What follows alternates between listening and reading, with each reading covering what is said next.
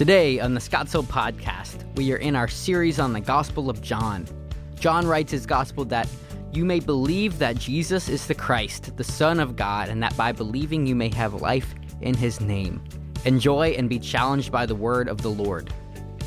Well, good morning and welcome to Scottsdale. Those of you who are watching us online, we're glad that you're able to join us. We all lost an hour of sleep last night. Some of us lost a little bit more. I got about an hour of sleep last night. So it's just been kind of one of those weekends, one of those evenings. But I had a lot of praying to do last night. I tell you that when I can't sleep, I pray for you. And I just wish you people would get your lives straight so I can sleep. So come on. But no. It's my joy to be able to do that. Men, let me just remind you that this Saturday at 8 o'clock in the morning, we're having a men's conference here at Scottsdale called Iron Sharpens Iron. Want to encourage you to come and be a part of that. If you're not signed up, go to scottsdale.info. You can get the information that you need to sign up. Those of you online, you might want to join us for that as well. I want to encourage you to come and be a part of this. Kyle Idleman has a book called One at a Time. And in that book, he tells a story of a friend of his by the name of Caleb. Caleb grew up in a home where both of his parents were professors at a university. But when Caleb was a very young boy, his mom and dad split up. His dad left his mom for a man that he met at work, and his mom left his dad for a woman that she met at work. They both came out of the closet, so to speak, and both entered into a same-sex relationship. Caleb was 2 years old when all this began to happen. So he grew up in two same-sex homes most of his life. And he went to a lot of gay pride parades because of his parents. When he was 9 years old, he was at a gay pride parade with his mom and with her partner. And as they were walking through the streets, parading, there were a group of Christians on the side of the street. And they were heckling, they were yelling all kinds of things at them, condemning them, telling them that God hates homosexuality, they're going to hell. And while he's walking and listening to this, one man from that crowd threw a cup of urine and it landed on his mom's partner. And Caleb, 9 years old, asked his mom, why would he do such a thing? And she said to him, he's a Christian, and Christians hate people like us. And that was his first introduction to Christianity. Unfortunately, it wasn't going to be his last, because he heard this kind of vitriol, he heard this kind of hatred, he heard this kind of bitterness so much during his life. When he was 16 years old, Caleb was invited to go to a Bible study with a couple of friends of his at school. He said, great, I'm excited to go to this Bible study, because when I get in that Bible study, I'm going to tell them everything I hate about this hateful religion called Christianity. And so he made his way to this home. The man's name was Joe. He was discipling a group of young men from the community. And as Caleb was there with his friends, he began to be very hostile towards the gospel. He began to be disruptive in the Bible study. He was very hateful. He was mean-spirited. He was disrespectful to Joe. Every time Joe would bring up a principle, he would counter it. He would argue with it. And he noticed that Joe never retaliated. Joe just walked in great grace. He would walk to him. He would listen to him carefully. And even his own friends had a lot of patience with him. To his surprise, his friends invited him back, and he came back. And he came again and again. He started enjoying the conversations. He started getting involved in the discussions, and he started to wonder, why are these Christians so different? Are these the only Christians that are out there that are not mean-spirited and hateful? And so he decided to go to the source himself. He went to the Word of God. And he began reading through the Gospels. And as Caleb read more and more and more, he was astounded at the person of Jesus and who he is and how compassionate and how kind he was. And then he comes to John chapter 8. And after he reads John chapter 8, his life is radically transformed. This morning, what we're going to do is we're going to look at John chapter 8 as we're going through the portraits of Jesus in the Gospel of John. And it is one of the most incredibly astounding events that we see in the life of Jesus. So if you have your Bibles, if you have your devices, if you have your phones, whatever it is you have, find your way to John chapter 8. The Gospel of John chapter 8. This is the event This is the historical event where Jesus encounters a woman who is caught in very much sin. Now, when you get to John chapter 8, you will see a heading over John chapter 8. It'll say most manuscripts do not include chapter 7, verse 53 to chapter 8, verse 11. And the reason that is over that passage is because when you look at the earliest manuscripts, this whole section is not in the earliest of manuscripts. In fact, because of that, there's been a lot of controversy over this entire passage.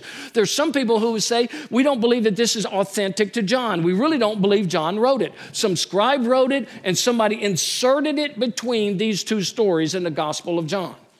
Others will say, no, it is authentic to John, but we're not quite sure that it fits right here. It may have gone in a different place. In some manuscripts, it's at the end of John. In other manuscripts, it's located in the Gospel of Luke.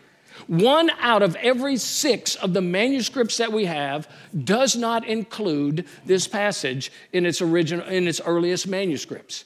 Now, we can't be sure that it was original to the original manuscripts because we don't have the original manuscripts.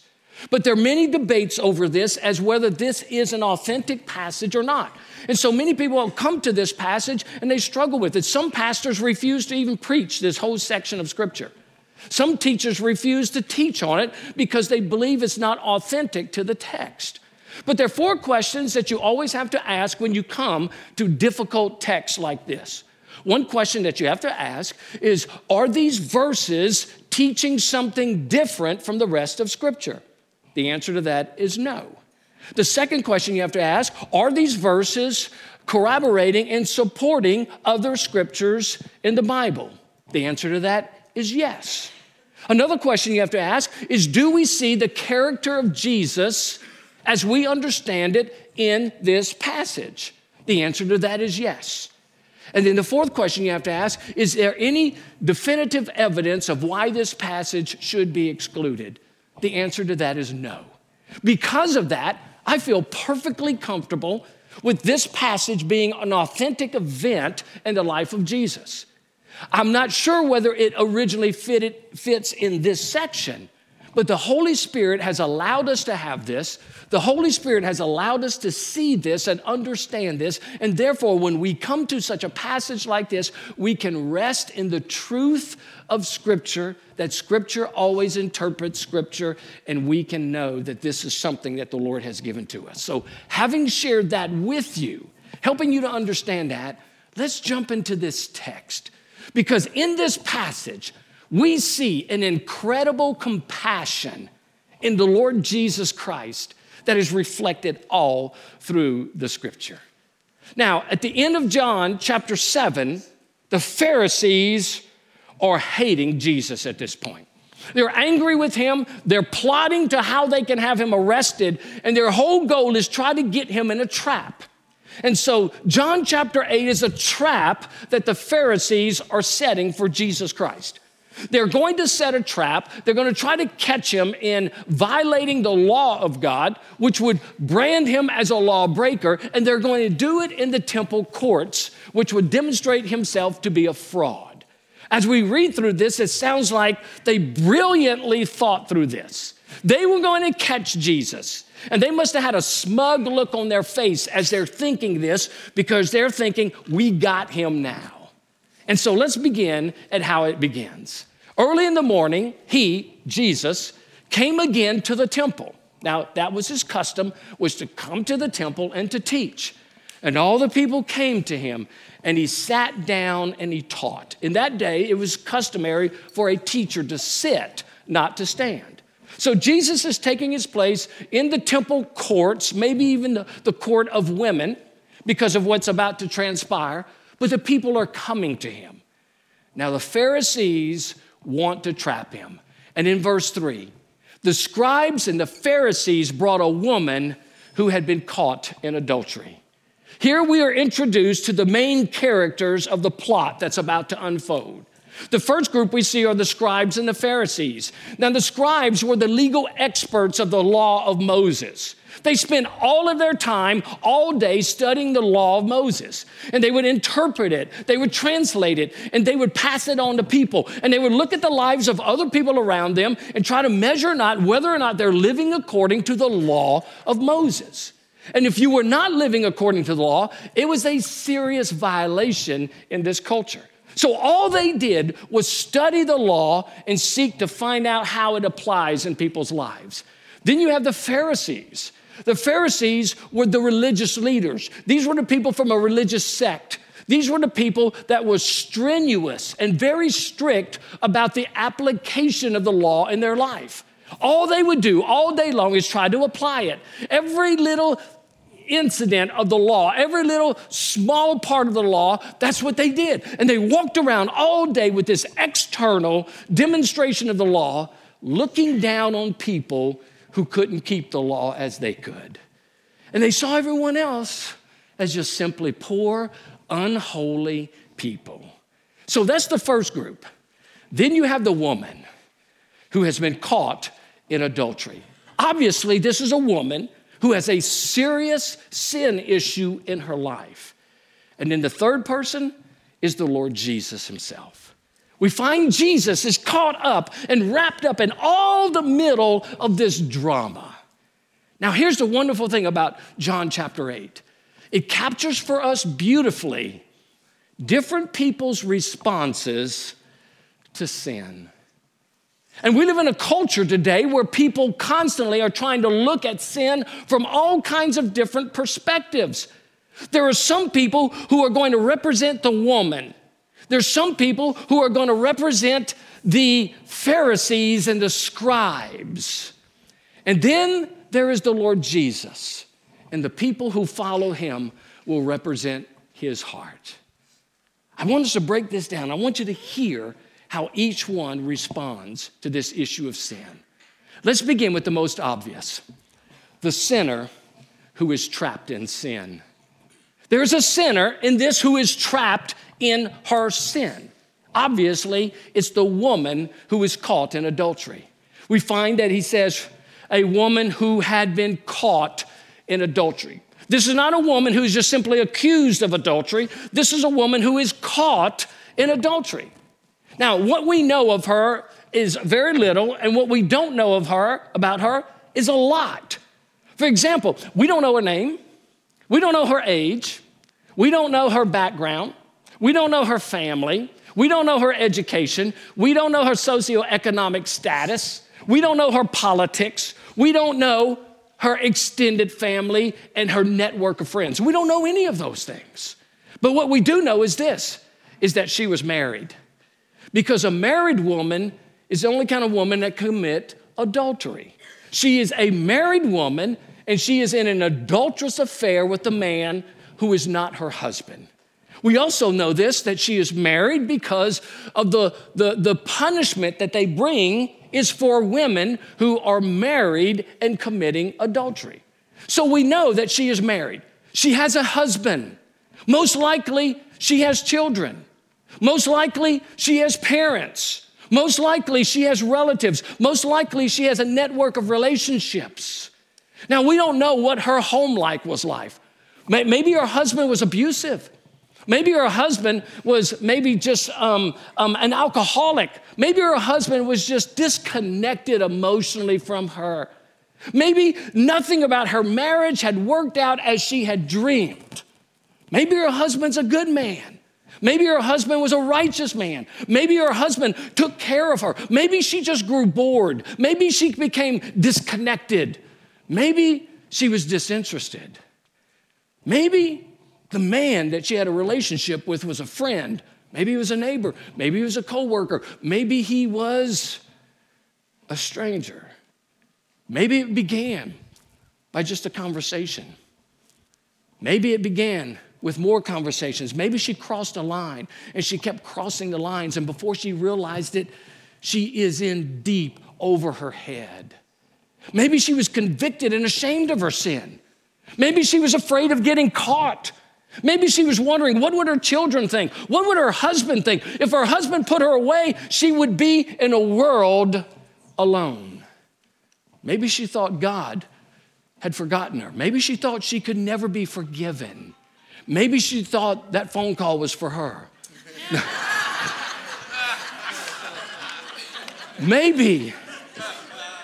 I don't know who's that for, but maybe she was so caught in a trap, she didn't know how to get out. Here's the thing we do know. Listen, this was a real woman with real feelings, with real people, with real struggle, with real hurt, with real sin. And we don't know a lot about her, but this is what we do know about sin.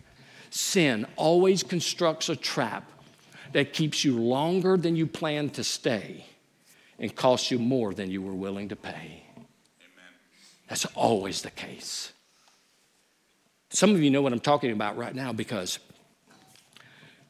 you're in a secret sin that nobody knows about except you and God. Some of you have found yourself in a place where you've crossed some lines yourself and you're wondering, how did I get here? Maybe it was just simply a conversation that went too far. Maybe it was clicking the wrong button on your computer and you regret going to that site. Maybe it was one drink. Maybe it was one pill. Maybe it was one thought. Maybe it was one action. But maybe you find yourself in a place where you can't even imagine how you got here. Maybe you have a sin that's going to be discovered this year by your family. Maybe you're one whose sin has already been discovered this past year, and you see the consequences of the pain and the hurt. Maybe you're hoping that maybe you can even slip into the next life without anybody knowing of that secret sin of yours. Maybe you're wondering, how do I get out of it? I've tried. It's been difficult. And so what have you done? You've gotten to the place where you've just suppressed it. You're pushing it down. You're justifying it now. And you're making excuses for the trap that you find yourself in. You see, the problem with sin, unconfessed, is that it leads us to a place of slavery. That's why Jesus would say in chapter 8, verse 34, truly, truly, I say to you, everyone who practices sin is a slave to sin. You see, you may be a believer here today, and you're trying to hide that sin. Maybe you're not a child of God, and you're trying to figure out how to get out of this sin. Well, the answer for both of us is the same. You see, the first group is the sinner who is trapped in sin. And while it seems hopeless, God has a way out. Now, when you think this woman has got it really bad, she's trapped into this sin, and you're thinking, how is she going to get out of it? It gets worse because the second group that we find here only exacerbates her slavery. And instead of helping, they push her deeper into pain that she could never have imagined. Who's the second group? Here's the second group. The self-righteous who would leave people trapped in their sin. This is so bad because there are self-righteous people who would love nothing more than to see people stay trapped in their sin. Why? Because when you're trapped in your sin and your life is misery, it makes mine look a whole lot better. And we see these religious Pharisees rising up. Let me show you what Jesus says about them. The scribes and the Pharisees brought a woman who had been caught in adultery. And placing her in the midst, they said to him, "Teacher, this woman has been caught in the act of adultery. Now, in the law, Moses commanded us to stone such a woman. So, what do you say?" They're trying to trap Jesus, and they trap this woman. Now, let me tell you the kind of self-righteous men these were. There are a couple of things about them. It says in the next verse that they tried to test Jesus. They said this to test him, that they might have some charge against him. They knew that they were setting this woman up and they were setting Jesus up. They cared nothing about the law and they cared nothing about this woman. What kind of men were they? Let me tell you two things about them. Number one, they were hateful men, despicable men. They cared nothing about this woman. They were hateful. Let me explain why they were hateful. According to the law of Moses, in order to catch someone in adultery, there has to be an eyewitness. And so these men knew this woman was having an adulterous relationship with another man. And rather than being the shepherds of Israel and going to her and saving her and pulling her out of this relationship, they placed themselves in view of the act. They may have been in the room itself. They may have been watching through a window. But whatever it was, they watched her commit sin instead of being the shepherds of Israel and leading her away from it. Not only did they do that, they took this woman after they caught her and they paraded her from the bedroom to the temple courts. Some commentators said that she had no clothes on but a sheet or a blanket. We don't know. But she was in the presence of Jesus, and the whole crowd brought from the bedroom to the temple courts and condemned for every single person to see. They stripped her of her dignity, if there was any left. And they hated her because they held her before all to see. And lastly, they destroyed her life by bringing her from that bedroom to the temple courts to stand in the public view of everyone in the community. Her husband surely will find out. Her children surely would find out. All of her social networking groups would find out, and her life would be destroyed in an instant. They cared nothing of this woman. They were absolutely hateful because all they cared about was making themselves look better.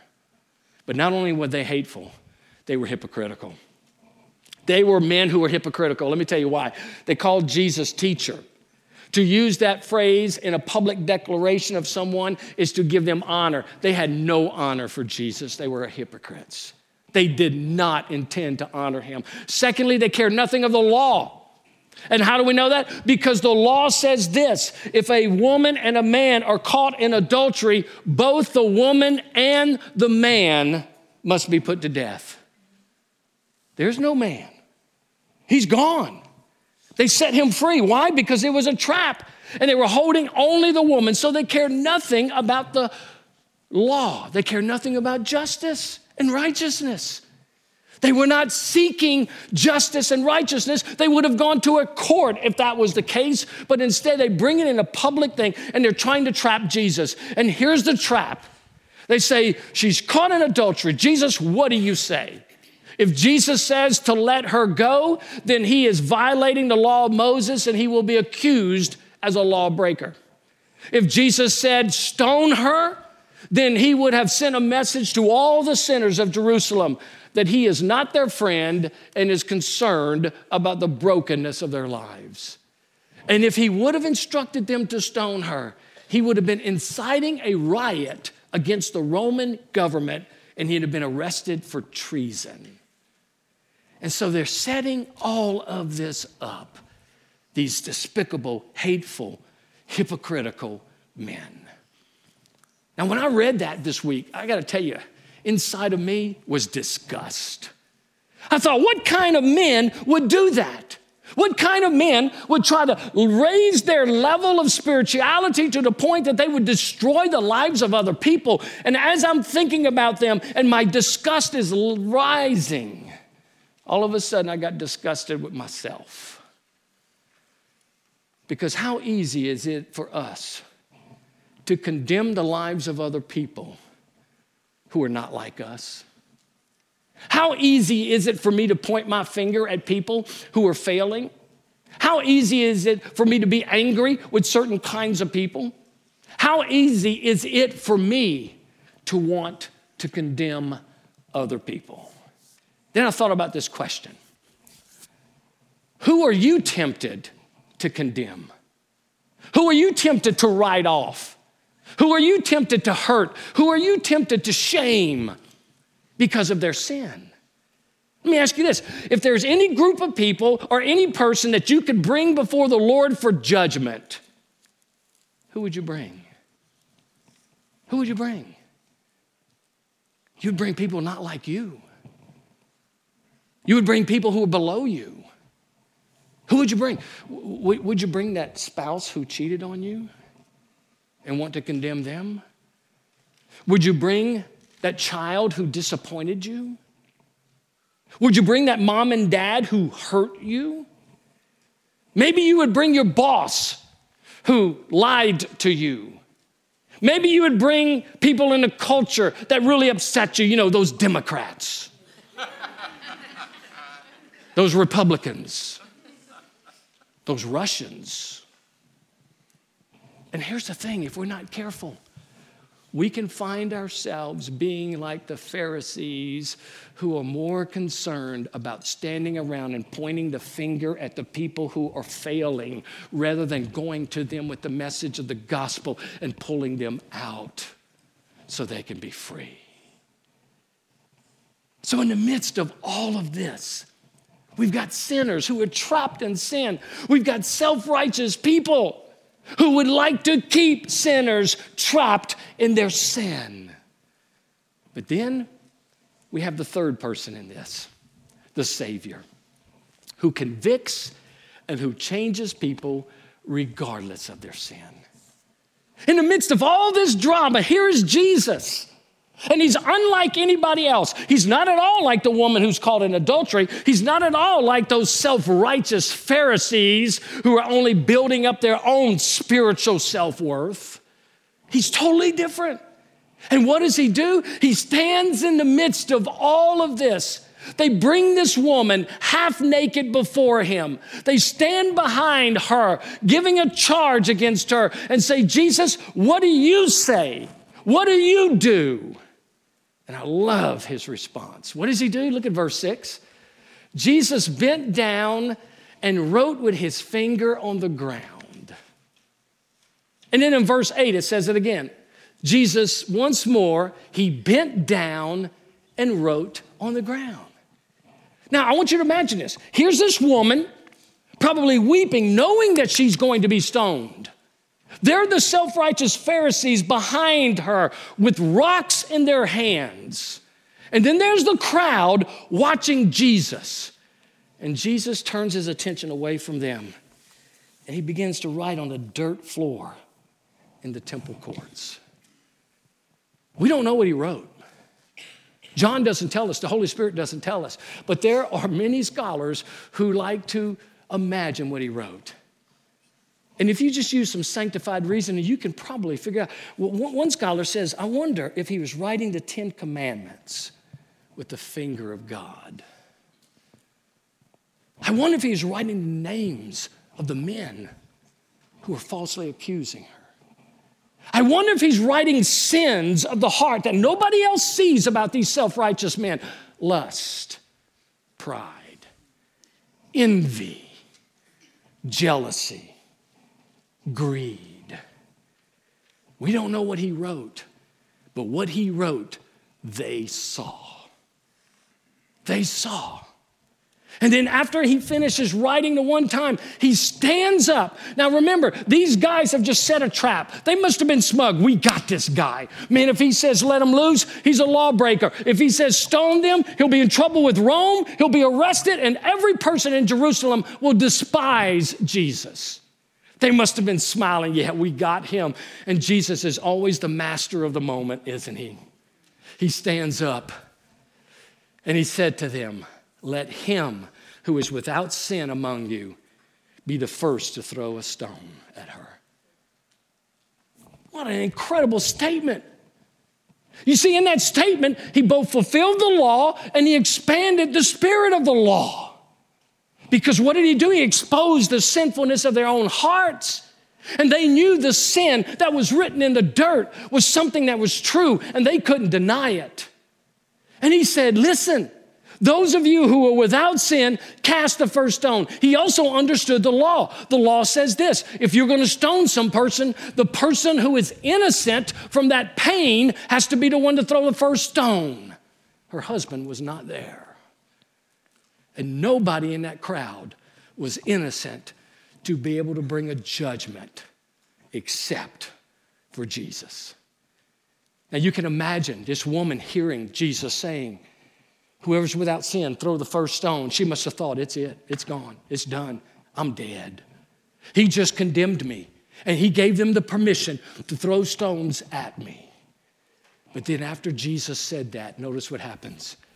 And then they heard it. They went away one by one, beginning with the older ones.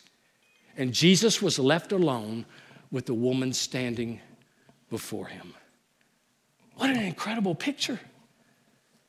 When Jesus said, if you're without sin, if you're without that lust, if you're without that greed, if you're without that anger, if you're without that unfaithfulness, if you're without that spirit of pride, go ahead, throw the first stone.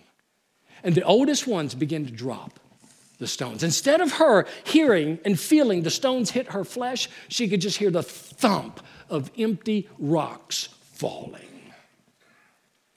And then, what happens? Jesus stood up and he said to her, woman, where are they? No one has condemned you. She said, no one, Lord. And Jesus said, neither do I condemn you. Go, and from now on, sin no more. Do you hear the gentleness and the compassion of the Lord Jesus? In the midst of a world that's constantly condemning, here is the Savior of the world, compassionate, kind, loving. He just simply says to her and asks the question, has no one condemned you? We've not heard from this woman until this point. And her simple response was, no one, Lord. No one. You know what I love about the compassion of Jesus? Is that when you go through the Gospels, you find that Jesus was particularly kind and compassionate to women of that culture. Do you notice that? The woman at the well. This woman who's caught in adultery. The Syrophoenician woman who has a daughter who is demon-possessed. You find the kindness of Jesus in this world to women. And I want to tell you something else that's true. Everywhere in the world, without exception, everywhere in the world where the gospel impacts, women are elevated to levels that they had not experienced before.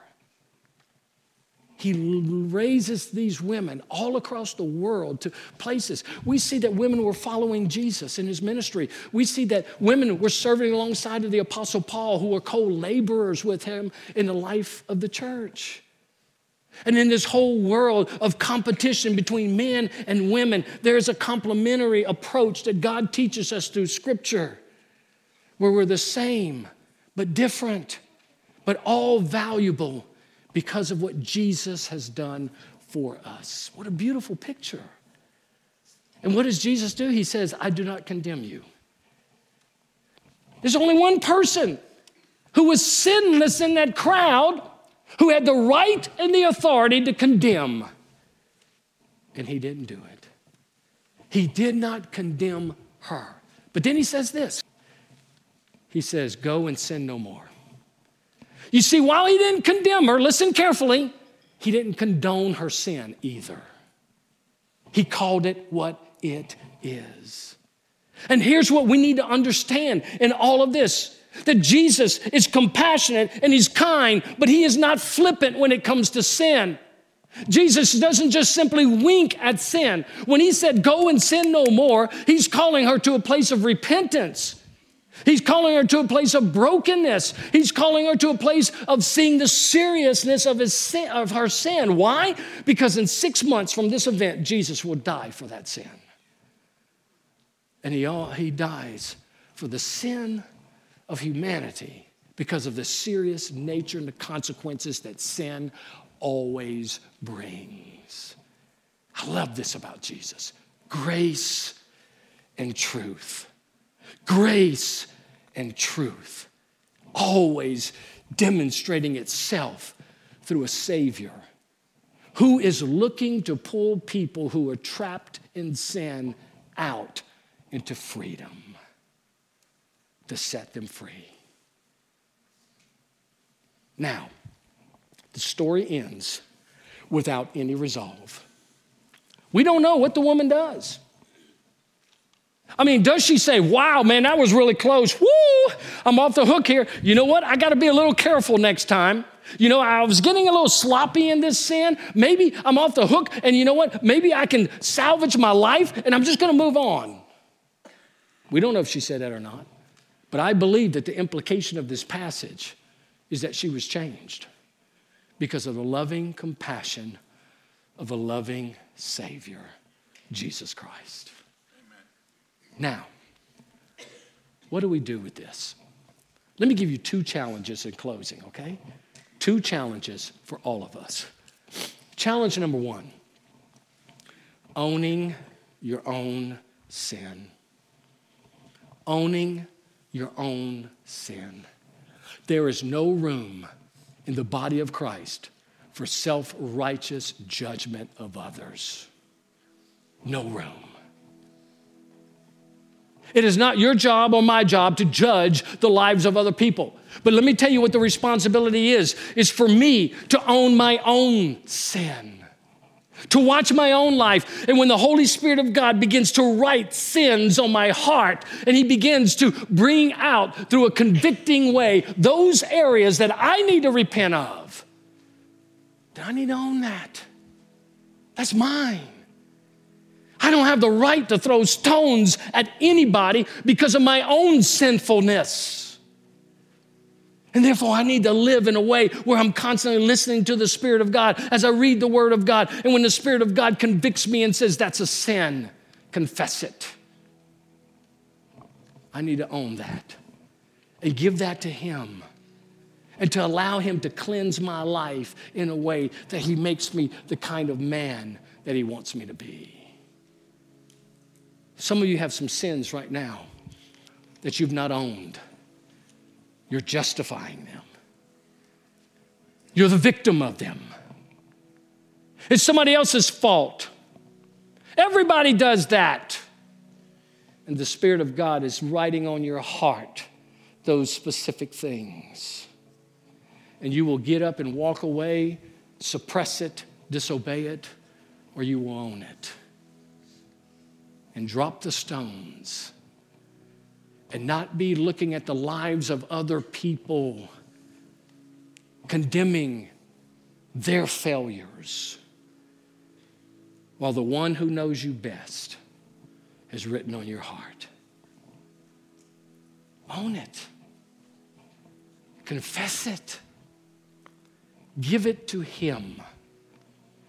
And trust Him to take it and cleanse you from it. Here's the second challenge. Showing compassion without condoning. Showing compassion to people who are lost without condoning them. I think what we want to do is we want to condemn people because we feel that if I condemn them, I don't condone it. And we miss it. Jesus demonstrated compassion, but He did not condone it. He demonstrated grace, but He demonstrated truth. And one of the things that we have to remember is this: the prerequisite for following Jesus Christ is to be a sinner and separated from Him. The prerequisite for a Christ follower is a sinner. Why? Because we all start that way. Every one of us, without exception. And we're all separated from Christ. And it's only the grace of God. And when God saves me by His amazing grace, and I see the brokenness of other people's lives, I should have a compassion on their life because I would be that person. In fact, I was that person. And there should be a compassion about me for the brokenness of other people, but also the truthfulness of telling them what their greatest need is. We're living in a culture today where people want to be compassionate, but they want to condone. Oh, that's okay. God loves you. He knows your heart. You don't have to change. God loves you. He understands. He'll let you off the hook. No. God loves you, and He doesn't condone your sin, but He has answered the problem for your sin on the cross. And there is the answer. So as we live in this world, there are people who are caught in sin. There are people who will self-righteously judge. But then there are the followers of Christ who should be compassionate but truthful as we love people with the message of the gospel. By the way, let me tell you what happened to Caleb. Caleb continued to go to that Bible study. Caleb got saved. Caleb told his parents that he gave his life to Christ. His mom disowned him. His dad kicked him out of the house. Caleb ended up moving in with Joe and his family. Caleb ended up going to seminary. He became a pastor. And 25 years later, he led his mom and dad to Jesus. He baptized them in his church. And his mom and dad left their former life of sin because of the compassion and the kindness that a church loved them through the gospel. Folks, that's what the world needs to see in us. Yes, is there firmness in truth? Absolutely. We speak the truth. We tell the truth. We help people to understand what the heart of the Father is for them, but we love them through the midst of it. Because that's what Jesus did to us. And that's what he's calling us to do to them. So who have you been condemning that you need to release? Who have you been shaming?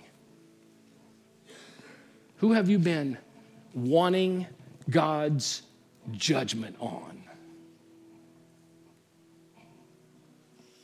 We have no right but to have compassion and truth.